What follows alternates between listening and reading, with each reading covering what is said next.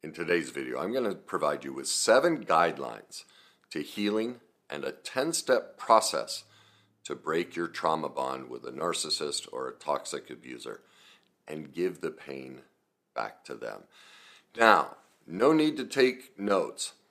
This has already been prepared for you for free. It is on my website, kennyweiss.net, under the Resources tab. Scroll down, you're going to see a free download. It says Codependence Recovery, Giving the Pain Back.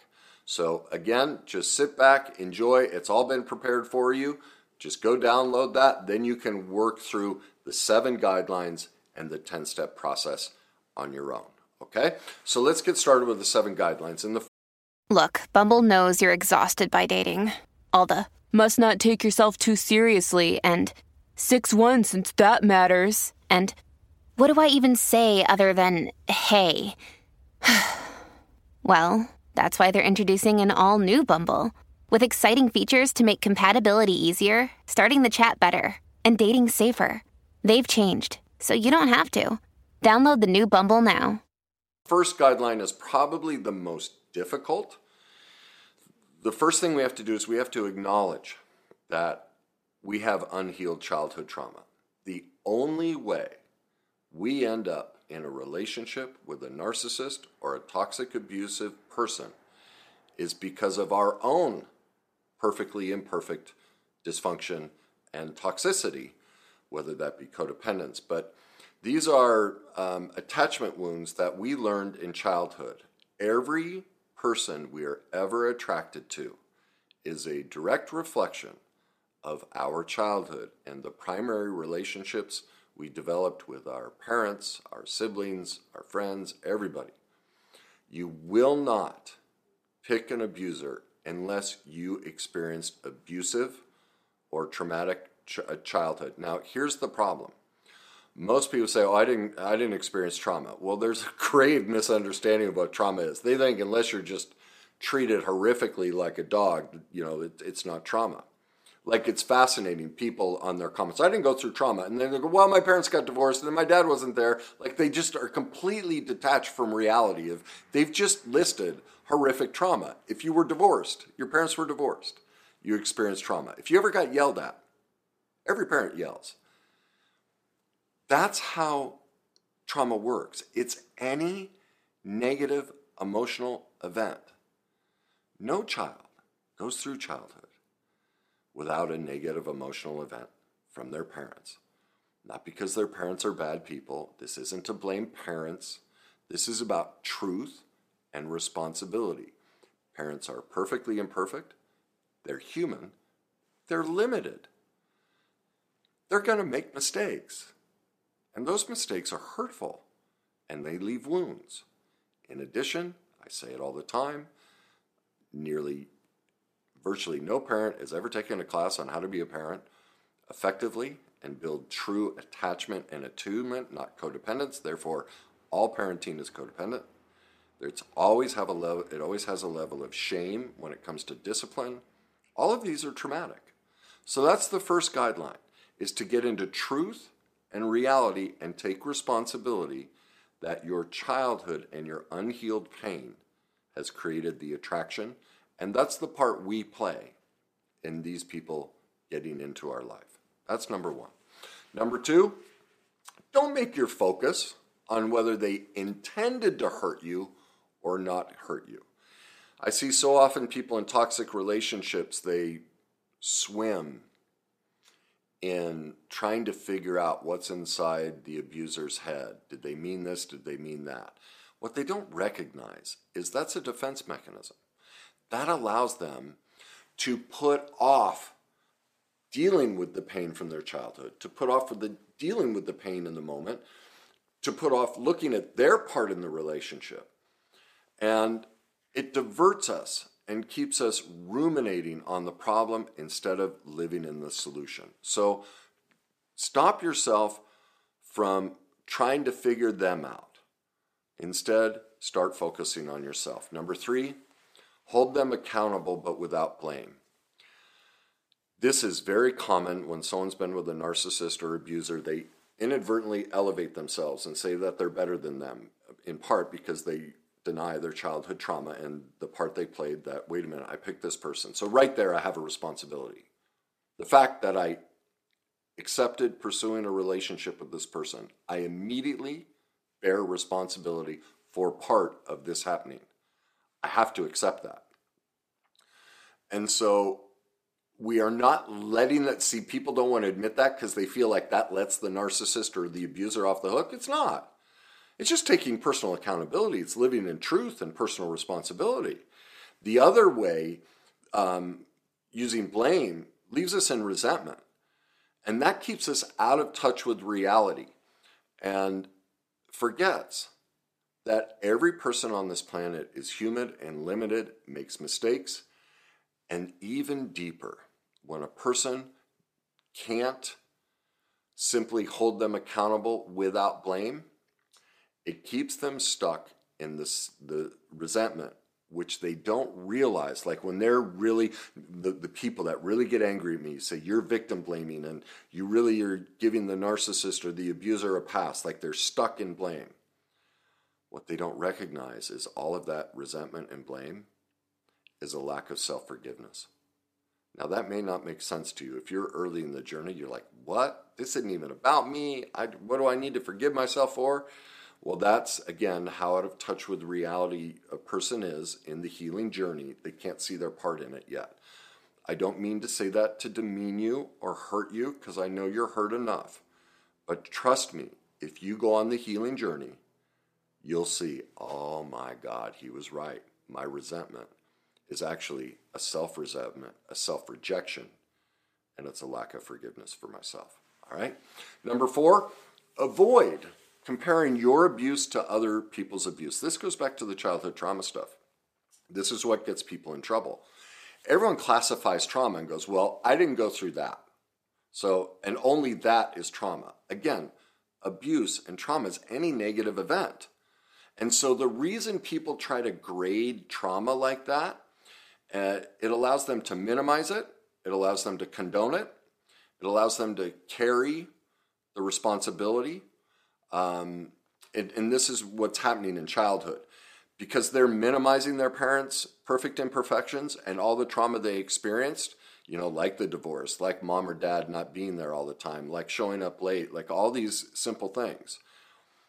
They do that so that they can not have to face the trauma they experienced in childhood. And what this allows them to do is not have to take responsibility for that trauma playing a part in their decision to get in a relationship with this person. And so recognize this, that the comparing your abuse to others is robbing you of your safety. Okay? So you want to make sure you stay away from doing that. Number 5, when talking about your narcissist or your abuser, use the phrase dysfunctional when thinking about them. Too often, we think of them as good or bad, right or wrong. When we get into judgment like that, when we start classifying them as bad and wrong and all of that, and this is, I want to make this clear. Yes, they made bad choices. Yes, they were wrong. That's truth. But if we throw the baby out with the bathwater and say everything about them is that way, people don't recognize, and there are people where it's just pure evil. I get that. But what people don't realize is when we take that judgment position to elevate ourselves, we're doing that so we can create false power and again, avoid our own unhealed pain, our own part in it. And so they don't recognize that this is leaving them in a state of purgatory to suffer the rest of their life. And they'll most likely pick this type of relationship again. It's a covert defense mechanism they use so they don't have to face their own unhealed pain. And so they project it all onto the other one, and they use all these denigrating names to describe the narcissist and abuser. So that's why I recommend dysfunction. Because while what they did was horrific, and I'm not condoning it, when we go down that judgment road, it gives us, you'll see empaths do this. I'm a super empath. I saw some new term that was like a sonic empath. I was like, wow, like it's this angelic position of I'm so much better than them. They don't recognize how narcissistic that position is, that I'm so much better. I'm not bad like them. And they don't realize that that's why they ended up with this person, is because that's a narcissistic viewpoint from the victim position, okay? And that's hurting them. And so, again, we're trying to move into maturity and moderation and reality. Everyone's perfectly imperfect. Everyone makes mistakes. Some people are more hurtful than others, but all of us are human, and all of us have suffered trauma. And you're going to see why this is important when I get into the process. When you need mealtime inspiration, it's worth shopping Kroger, where you'll find over 30,000 mouth-watering choices that excite your inner foodie. And no matter what tasty choice you make, you'll enjoy our everyday low prices, plus extra ways to save, like digital coupons worth over $600 each week. You can also save up to $1 off per gallon at the pump with fuel points. More savings and more inspiring flavors make shopping Kroger worth it every time. Kroger, fresh for everyone. Fuel restrictions apply. All right, number 6, focus on those who hurt you, not how you hurt others.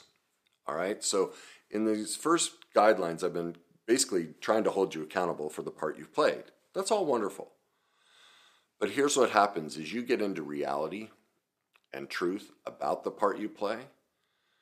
What usually happens is all that shame, all that sadness, all that hurt from childhood comes up because you start seeing, oh my God, I did use my empathetic nature in a narcissistic way. I did use my victim position. I used all of these things with friends, family members, and so all of a sudden you have a complete shame attack and you start destroying yourself and belittling yourself. Okay? So we want to hold ourselves accountable, but we don't want to hold ourselves accountable to the degree that we destroy ourselves. And so as you start to get into reality, get into truth, and you start to see that you were just perfectly imperfect. You did your best. You tried to love somebody. You weren't aware of manipulative techniques or covert dynamics. And as you become aware of them, don't shame yourself, because you're going to see, oh my God, I did hurt my kids. I did hurt my partner. I did hurt my friend. And so again, that's why in this recovery process from a narcissist or an abuser, the guideline is don't deal with those we're not dealing with those here. This is for you to deal with the hurt that you experienced, both from the narcissist and in your childhood. That process can be dealt with later. Right now, when those feelings come up, when you see truth and go, oh my God, I've been hurtful too, stop that. It's like, no, we'll deal with that later. Right now, we're just dealing with how I ended up being abused and mistreated by a narcissist or a toxic abuser, and the less than perfect parenting I experienced as a child. All right.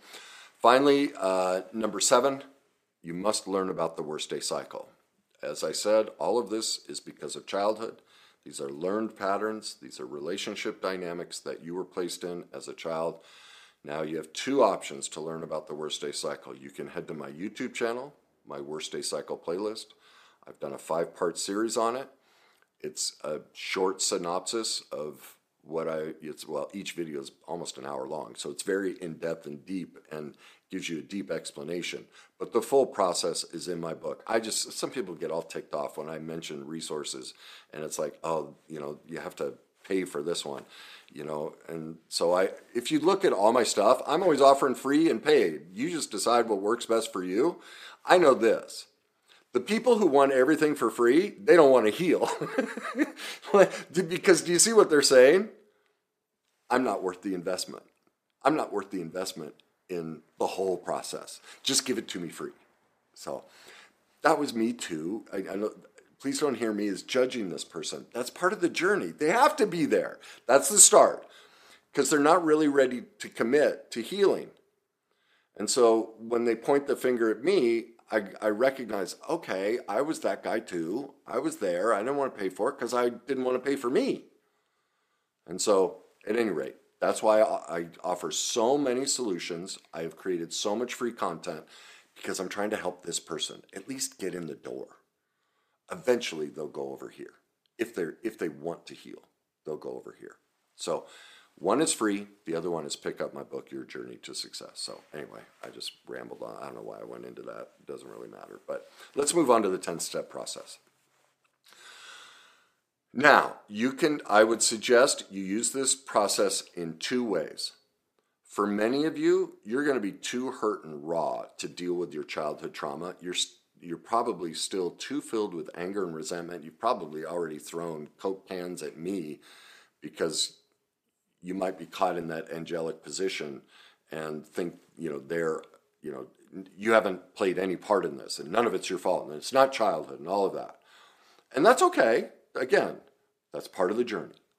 So if you're in that position, then use this 10-step process all about them. Don't deal with childhood yet.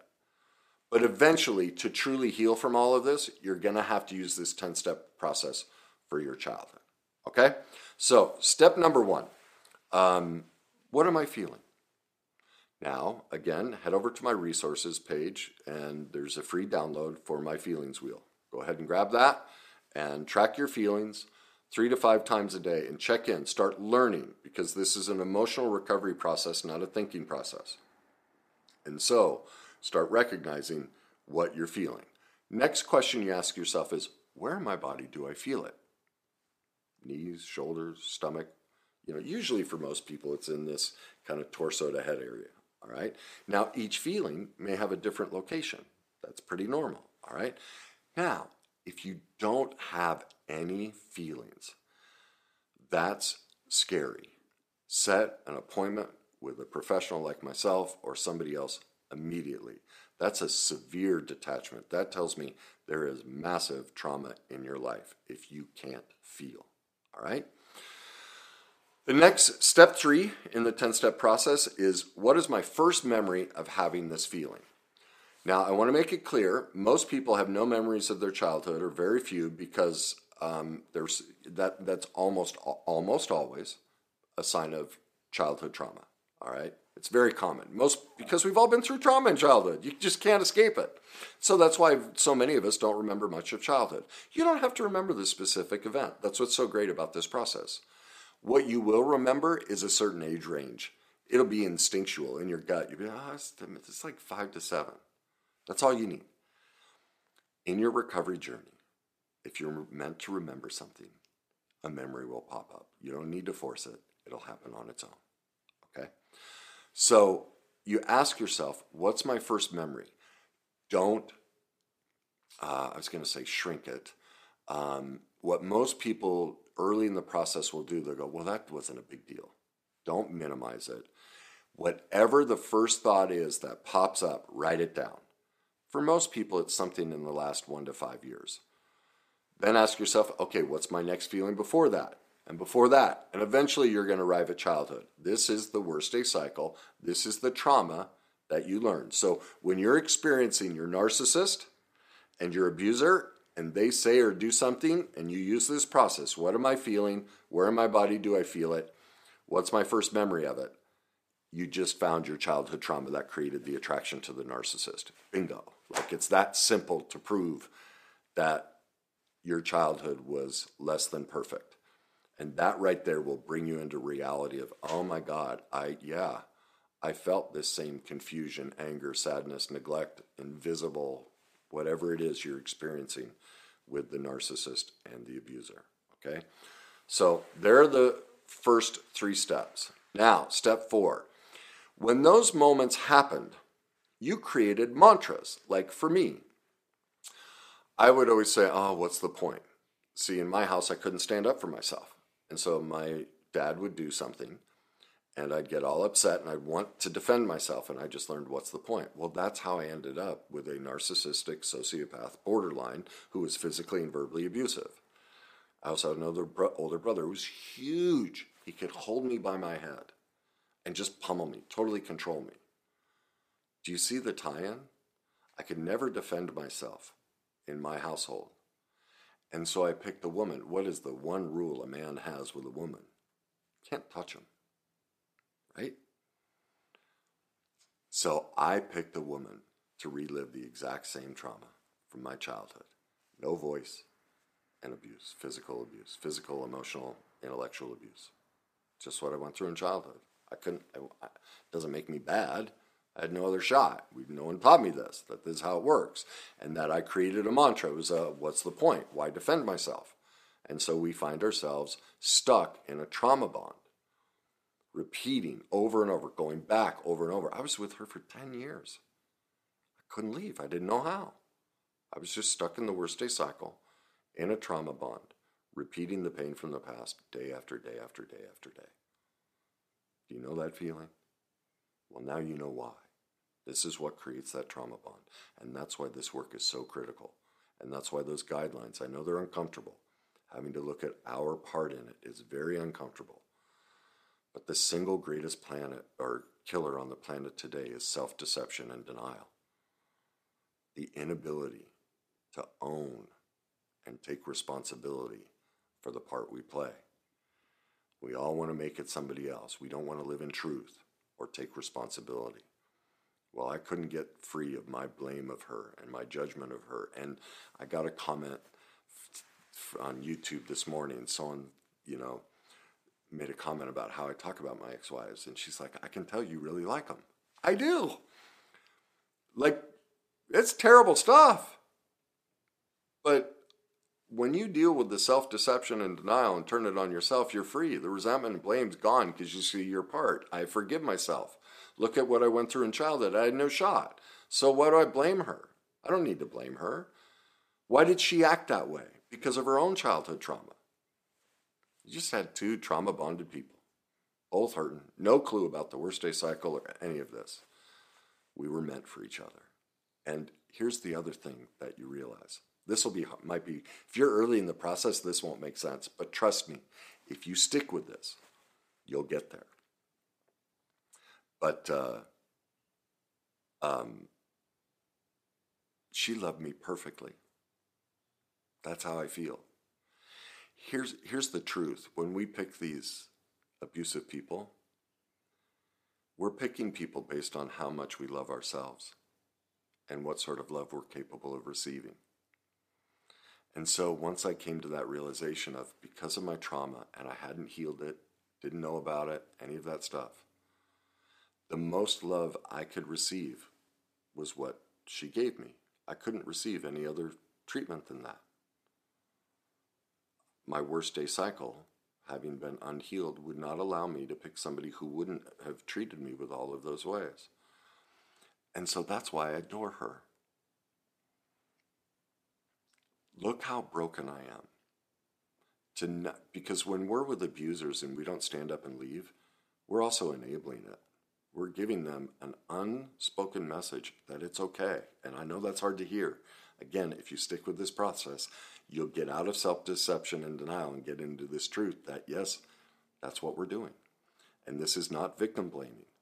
This is truth and responsibility, which is how you get out of these and stop attracting them.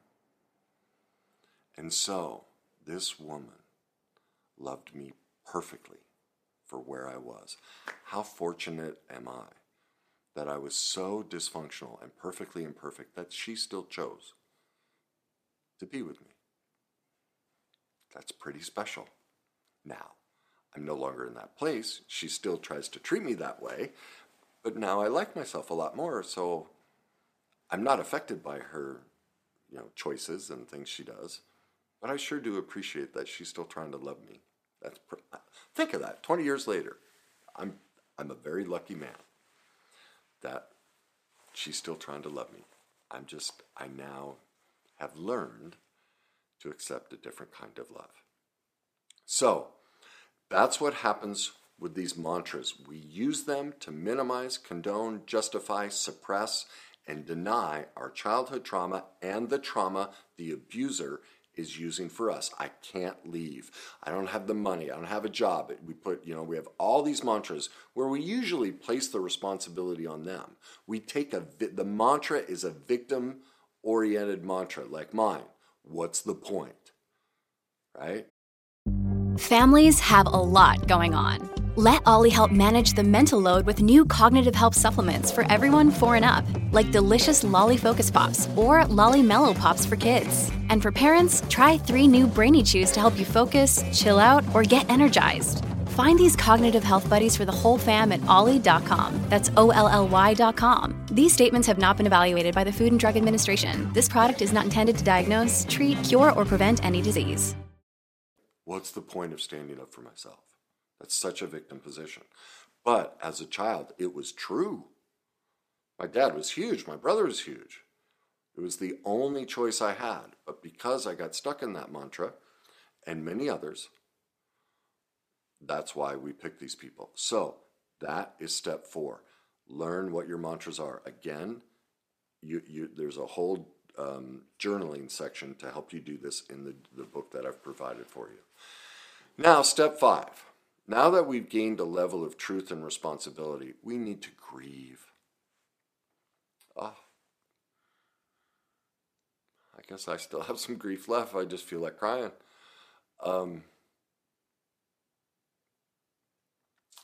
Yeah.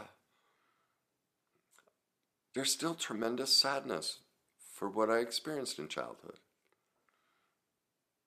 And it's okay to cry about it.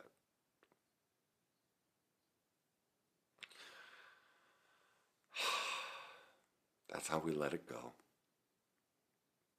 As we let it come up. It's not a bad thing. It's freedom. Grief is necessary. Tears are a gift. I know when I first started working this process, I thought I'd never stop crying. And here's what happens though. You experience what Pew Melody calls joy, pain. Like, look, I'm crying. I'm sitting here kind of crying and I'm smiling. Like, you can see how joyful it is. And that's what this is. Everyone's afraid of crying and afraid of dealing with all this. And what they realize is once, especially like I said earlier, the people who aren't ready to invest in themselves, they're scared to death of this. They project that dealing with all of this will create all this pain. Once you start dealing with it, you realize, oh my God, that's where all the pain is. Wow, the avoidance of it and all the things you make up to avoid doing the work. Once you do the work, you're like, oh, this is just a little uncomfortable. Like, I just cried in front of you. Like, big deal. Like, you haven't seen a man cry or yourself cry. Like, there's no shame in that. That's not pain, but that's what this person who's not ready to do the work, who's early in the process, they're scared to death of that, think it'll be awful. Well, that's okay. It's part of the journey, but that's why we need to grieve it, so we can be okay with it. So step 5, set time out to cry, to sit in the pain of what you experienced, both from the abuser and from your childhood. Let it out. You don't have to carry it anymore. It's okay. You can let it go. All right? Step number 6 will be difficult for the person over here versus the one that's further along in the process. Express empathy for ourselves and our caregivers and the abuser. This can be difficult, but remember, abusers, in almost all cases, unless they're a psychopath, psychopaths are born, but narcissists are created, all of these other conditions are created in childhood. So this person went through horrific trauma. And I know well, no, they didn't. They were spoiled. They were the golden child. And I just crack up. I'm like, that is such severe trauma. That's what creates a narcissist. Because they have no ability to navigate any difficult situation. That's why they're so explosive and controlling. Because they can't have any discomfort. Because everything was done for them. Spoiling a child, the golden child, it might be the most horrific abuse. Even more so than physical abuse. Sexual abuse. Do you see why? What's different about it? Think of it. Somebody who's physically or sexually abused. At least it's direct. Like, you know when that door opens, or they come in, or they drink, you know what's coming. But to be spoiled and told you're perfect and wonderful and have all your messes cleaned up for you, do you see how manipulative that is? Do you see that the parents don't give a damn about the child? It's all about them. They want to be the golden parent. And do you see how covert and manipulative that is? And so the narcissist who is spoiled, like the deception, it's diabolical the way they were raised. Now, I know I just classified as this is worse. I didn't mean to do that. Again, I'm imperfect, but my point is that's really twisted, the golden child, because it's so covert and manipulative. Don't forget that. All right? And that's what this abuser went through. They learned to be abusive. Like, I always find it fascinating, the people who molest children, and people just can't stand them. And I'm like, do you realize that's learned behavior? That tells you about their childhood. I know you have empathy for all those kids they hurt, and you should. But what about them? Because they just acted out what was done to them. And that's what we're looking for here. Your parents' imperfections are only there because they were hurt these ways. Your abuser's imperfections are only there because they were hurt these ways. And so if you can't have empathy for them, do you see a deeper problem with that? How could you ever have empathy for yourself and your imperfections and the parts you played in this dynamic? Like the basic one, you said yes to the relationship. You need to have empathy for yourself. And the best way to get that is to have empathy for them. If you can't have it for them, you can't have it for yourself. So I'm going to read you this quote. This is what is in the book that I provided for you to give you an example of how to express this empathy for yourself and your caregiver and your abuser. And I wrote it this way.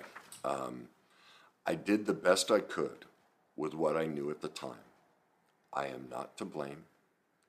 I am so sad that I had to experience this, and so proud that I was able to come up with a way to survive it.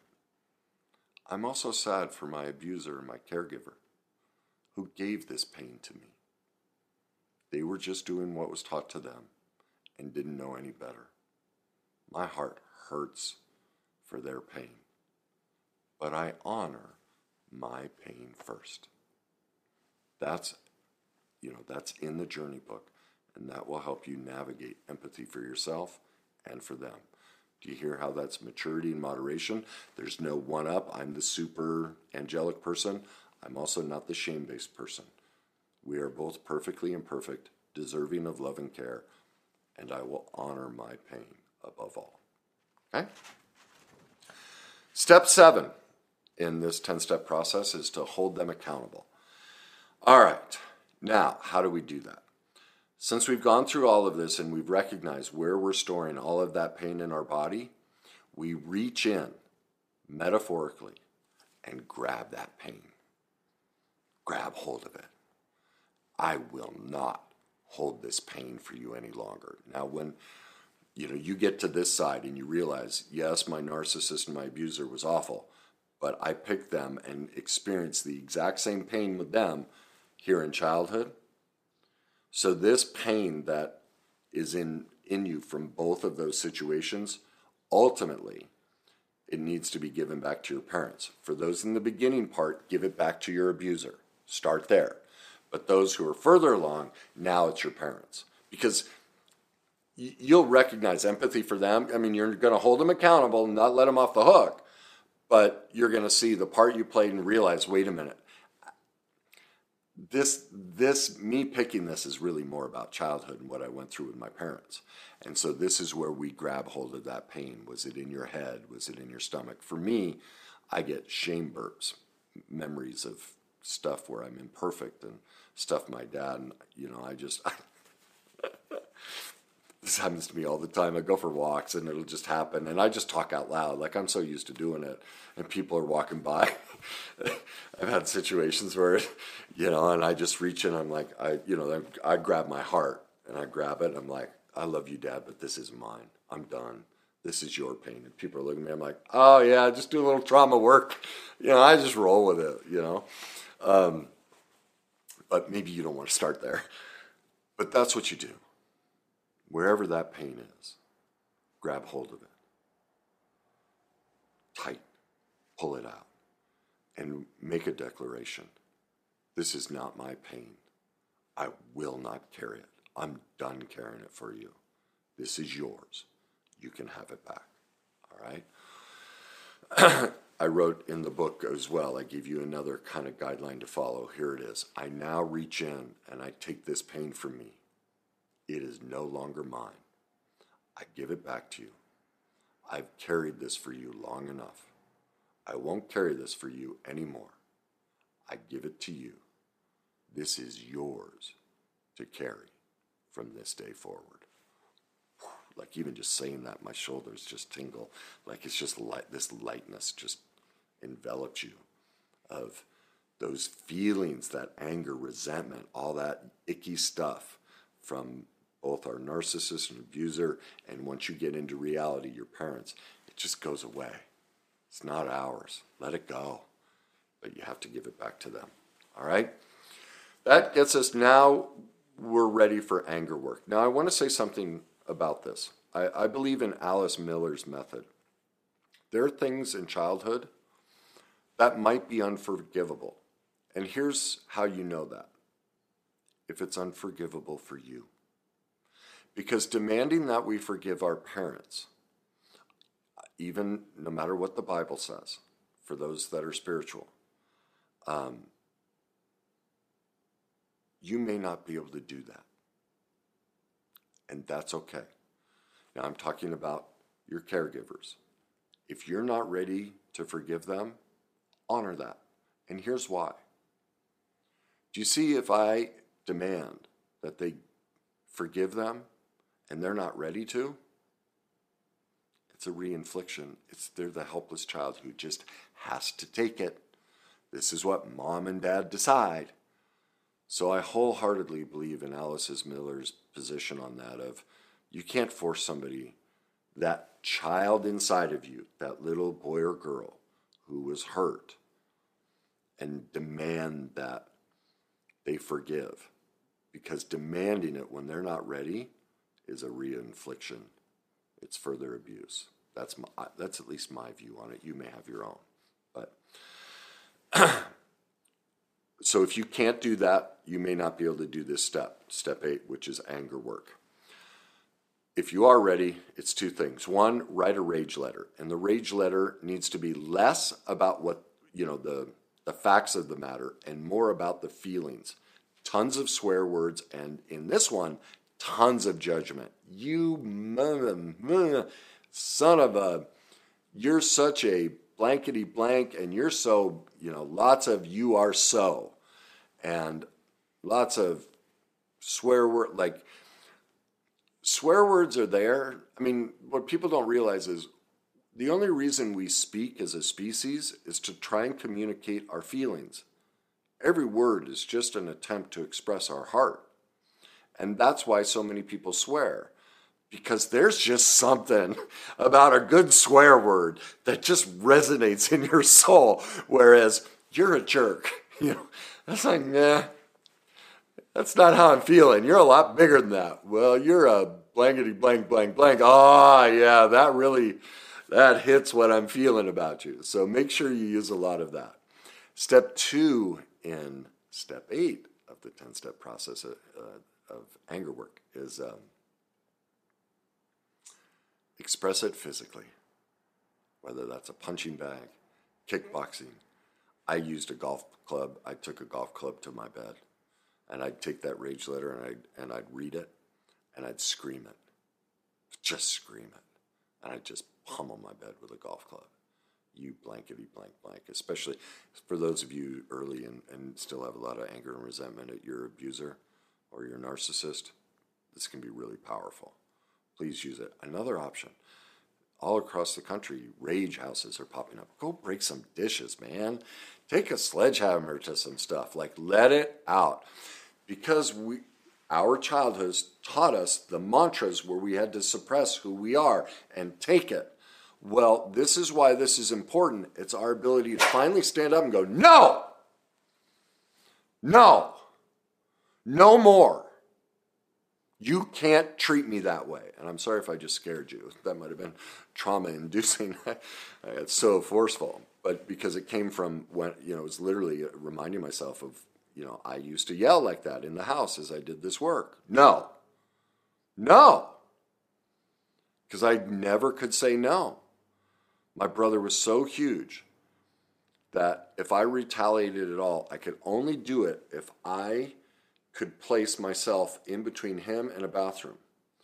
And so I'd throw something, like I threw knives at him. I was so enraged and so helpless. And I remember I threw a huge lawn chair at him, and I just ran. And I'd always get in the bathroom and lock. And I would be locked in the bathroom 8-10 hours. My parents wouldn't defend me. And so the rage work is me basically busting that door down and going, no. It's like, now I'm big enough. I'm still not. He's still huge. But metaphorically, we never got to do that. So this pushes back against the mantras and everything we went through. Okay? Step 9, self-forgiveness for the part we played. Those here may not be ready to admit that they played a part. But for those a little further along, they're ready to look at, how did we give ourselves away? How did we adapt as a child, dysfunctionally? Like, I became a people pleaser. I became the emotional support for everybody. That's what I did. That's the adaptation I chose. Now, there's no blame because I'm a child. I don't have the brain development. I don't have the cognitive development, the emotional development. I figured out an incredible strategy that allowed me to survive an alcoholic mother, a rage-filled father, abusive, like a lot of stuff.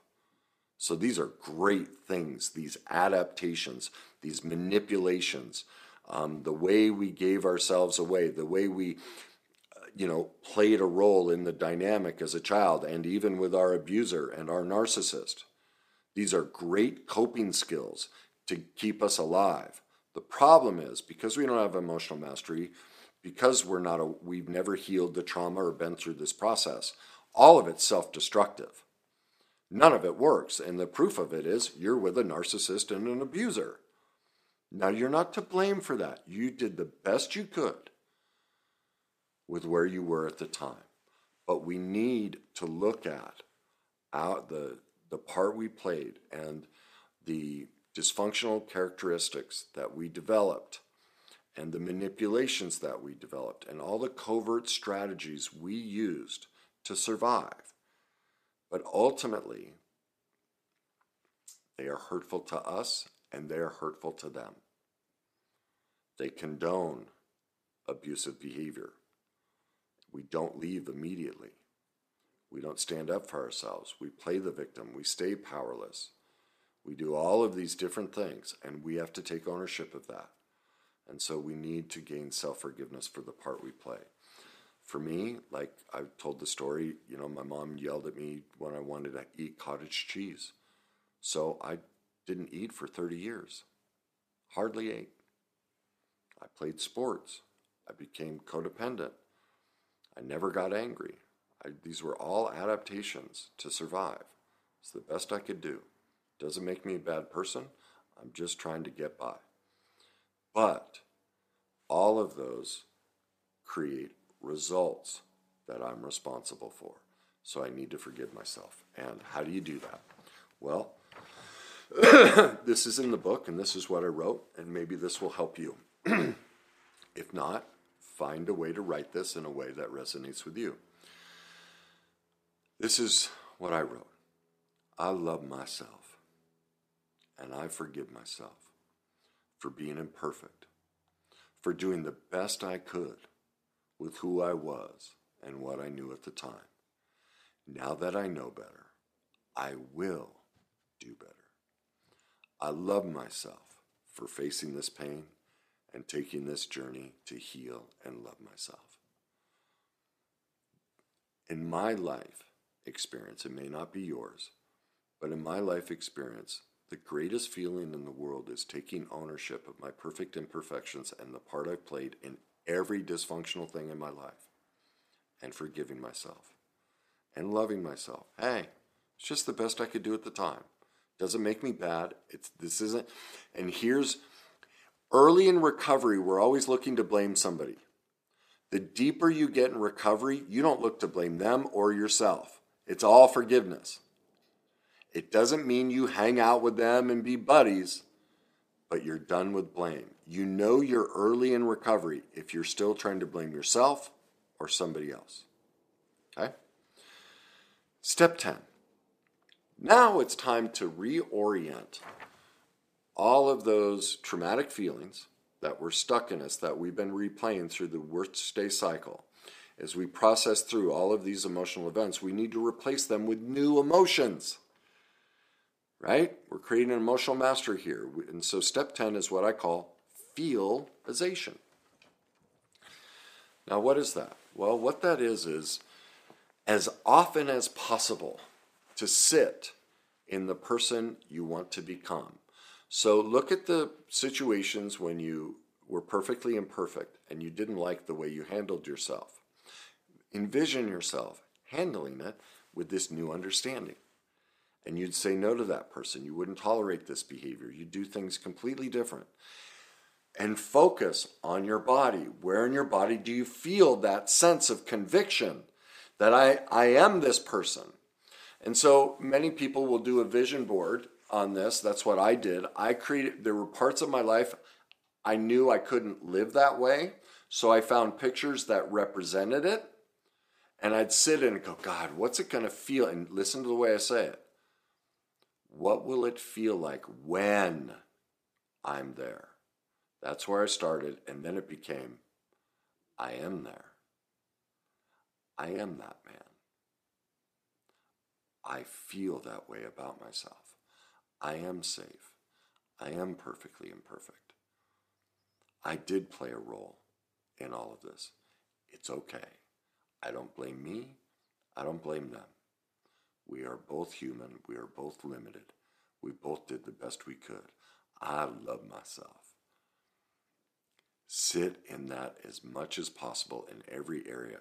What will it feel like when you're with a person who isn't abusive, who doesn't say nasty things, or when they recognize that they're human? Because I say nasty things, but once I catch it, I go, oh, God, that was nasty. I mean, look at my videos. I miss a lot of them, but many times I go, oh, gosh, look how condescending that was. Is that the type of person you want to be with? Then picture that. How wonderful it would be that your partner has a bad moment. They go, oh, darn it. Forgive me. That wasn't my best. Let me try and say that differently. Here's what I wanted to say. Sit in the feeling of what you wanted as a child. You wanted with this person, but maybe with somebody else.